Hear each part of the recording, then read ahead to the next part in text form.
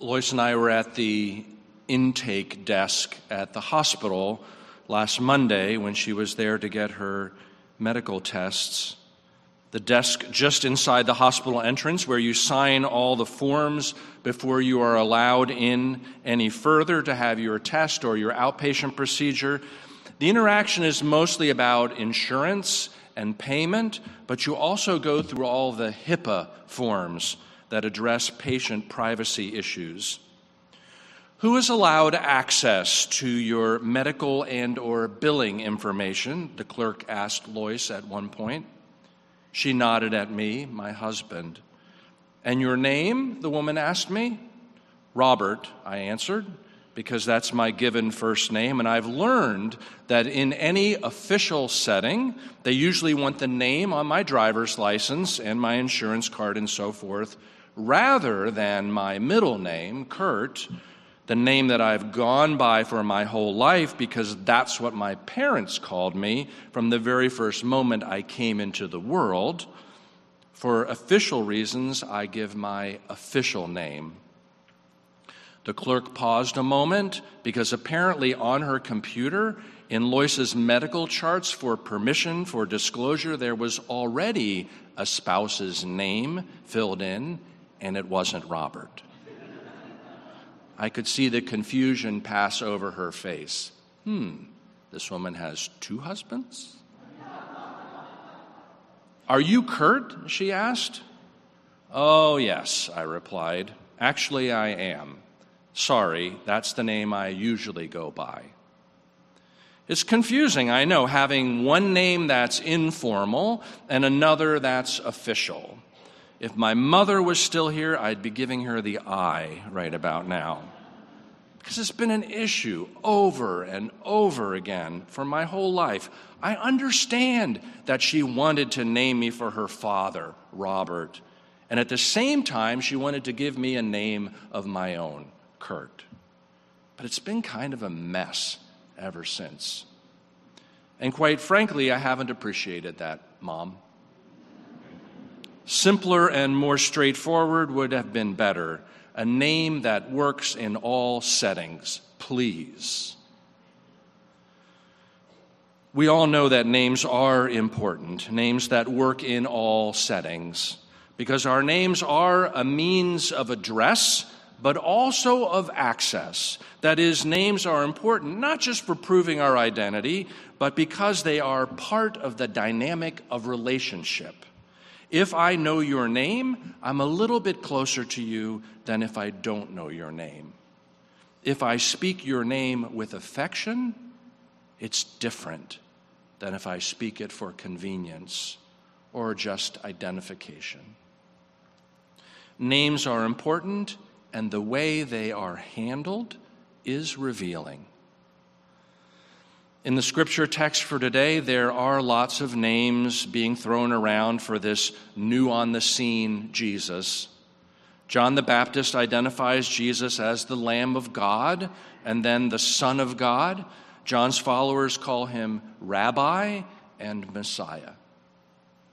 Maybe those aren't names, strictly speaking. They're more like titles or some other kind of identifiers, but they are lobbed in Jesus' direction and seem to stick. And along with these titles or names, there arises this overall question. Who exactly is this person? And in terms of his name or title, what is he up to? Let's look more closely for a moment at the collection of names, titles in this set of scripture verses for today. Lamb of God, Son of God, Rabbi, Messiah. Three of them sit in a very similar space. One, not so much. The three that sit well together are Lamb of God, Son of God, and Messiah. The next day, John saw Jesus coming toward him and declared, "Here is the Lamb of God who takes away the sin of the world." John describes Jesus' baptismal moment then, finishing with these words, "And I myself have seen and have testified that this is the Son of God." Another day passes, and John sees Jesus again, and as John stands alongside two of his own disciples, again he says, "Look, here is the Lamb of God." And the two disciples start following Jesus. Later, one of the two, Andrew, goes and gets his brother Simon Peter, and he says to Simon, "We have found the Messiah." The scripture notes that Messiah is another way of saying anointed one. So there's strong emphasis here right at the beginning of John's gospel on the salvation-specific qualities of Jesus. He's called the Lamb of God. That is, the one who sacrificially takes away the sin of the world. He's called the Son of God, the one who has come from God, is identified with God, is joined with God. And he is called the Anointed One, the Messiah, a king sent from heaven, if you will. But right there in the middle of all of that is another name, another title. It's not salvation-oriented. It is not divine. It's not heavenly. It's actually quite direct, practical, person to person. Andrew and the other disciple call Jesus Rabbi. So these two disciples of John start following Jesus after John has pointed him out. Here is the Lamb of God. And Jesus turns to them and says, "What are you looking for?" And they say, "Well, Mr. Lamb of God." No, they don't say that. What they actually say is, "Rabbi, where are you staying?" And he says, "Come and see." And they go with him and stay with him for the rest of the day. They stay with him for the rest of the day. That is, until about 4 o'clock. The scripture is that specific. It's kind of odd, don't you think?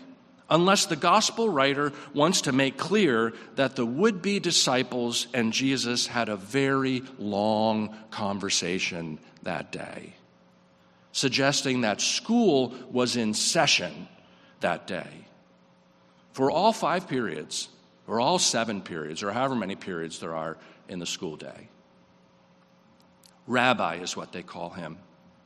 A term of respect, likely. But again, the gospel writer gives us a hint that it is more than respect being offered with the title Rabbi when he makes this scriptural note, Rabbi, which translated means teacher.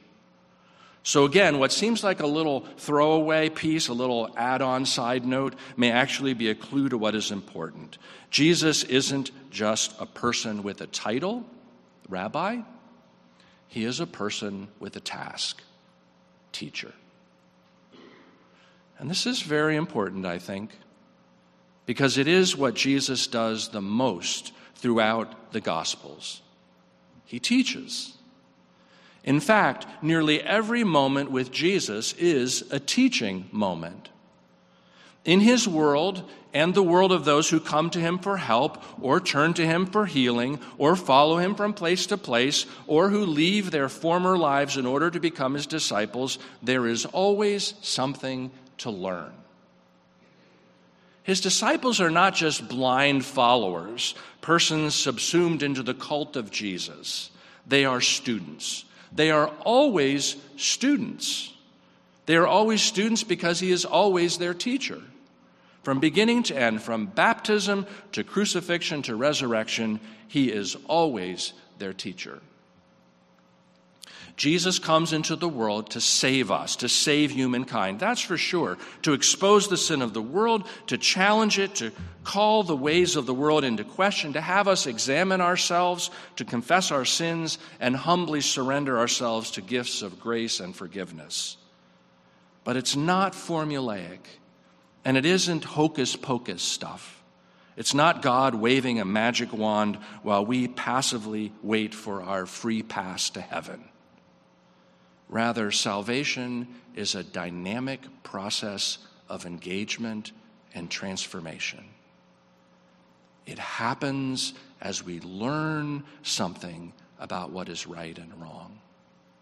It happens as we learn something about the true will of God. It happens as we learn to let go of our pride and fear and selfishness, learn to forgive those who have offended us or injured us, learn to trust grace, learn to do justice, love kindness, and walk humbly with God.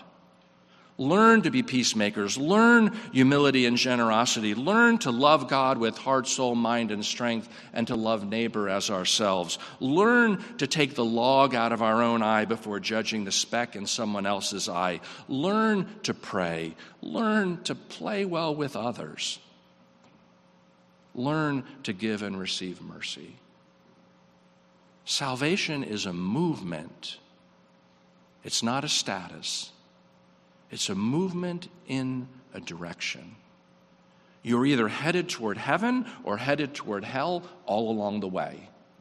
And therefore, as you journey through this life, either heaven or hell is showing itself more and more in your life, day by day, depending on whether or not you are learning the ways of Jesus, the will of God.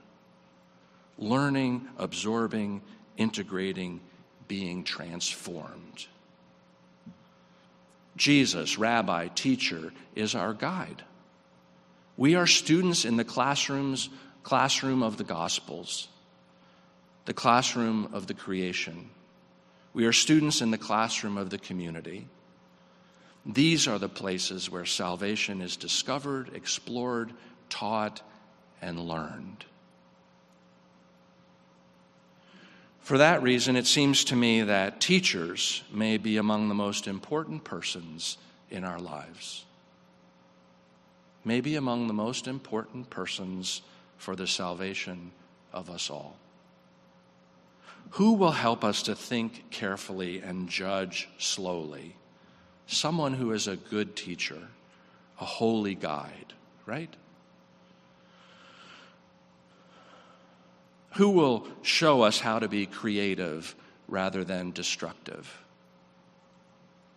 Who will spend the whole day with us, taking question after question, thought after thought, story after story, take and hold all those things and then give them back when we are ready? A good teacher, right? Who will remind us over and over that we do not know as much as we think we know, but that not knowing isn't the problem. It's not wanting to know that is most often the problem. Who will be patient when we just can't quite get it? And so we need the explanation again. Or maybe we need it explained differently. And fortunately for us, there is someone who cares enough about us to give it another go. Who will prepare for the class we will attend, whether the classroom is fixed or fluid, formal or informal, but prepares for the class we will attend, we need to attend, by doing all the careful work of creating a space and bounding it with curiosity and beauty. The way of salvation is not just declared, it is taught. Jesus is not just the great sacrifice. Jesus is the great example, the great parable teller, the great status quo questioner, the great rabbi, the great teacher. And his teaching opens the door to eternity. When Jesus turned and saw them following, he said to them, "What are you looking for?" They said to him, "Rabbi," which translated means teacher. "Where are you staying?" He said to them, "Come and see." As I think about those in my life who I have called my teachers and whose teaching has changed me, deepened me, transformed me, this thought comes to me as well. There is perhaps no greater honor in this world than when someone says, "You were my best teacher," or "You were my favorite teacher." Because what they are saying is that you saved me from my own ignorance. You saved me from my own disinterest. You saved me from becoming a person without purpose. You saved me from narrowness. You saved me from being stuck in one place because of you and the space you willingly created and the challenge you intentionally offered and the curiosity you consistently honored. My life moved forward and my life went deeper. I was changed for the better. Jesus will be known as the Lamb of God, the Son of God, the Messiah. Those are all names worthy of consideration, all titles worthy of reflection. But for today, I invite you to think about Jesus as Rabbi, teacher. Because even now, right now, he's got teaching to do and we've got learning to do. And the pathway that takes us ever closer to God is the pathway of reflection and understanding and embrace of the Word. The Word that was made flesh and dwelt among us. When Jesus turned and saw them following, he said to them, "What are you looking for?" They said to him, "Rabbi," which translated means teacher, "where are you staying?" He said to them, "Come and see." Let us pray. Jesus, Rabbi, teacher, show us your way. Jesus, Rabbi, teacher, clarify our minds, soften our hearts, deepen our understanding. Jesus, Rabbi, teacher, save us from ignorance, save us from hate. Jesus, Rabbi, teacher, show us your way. You teach us is what we ask, and we will commit ourselves to learn. We will offer ourselves to be transformed. Amen.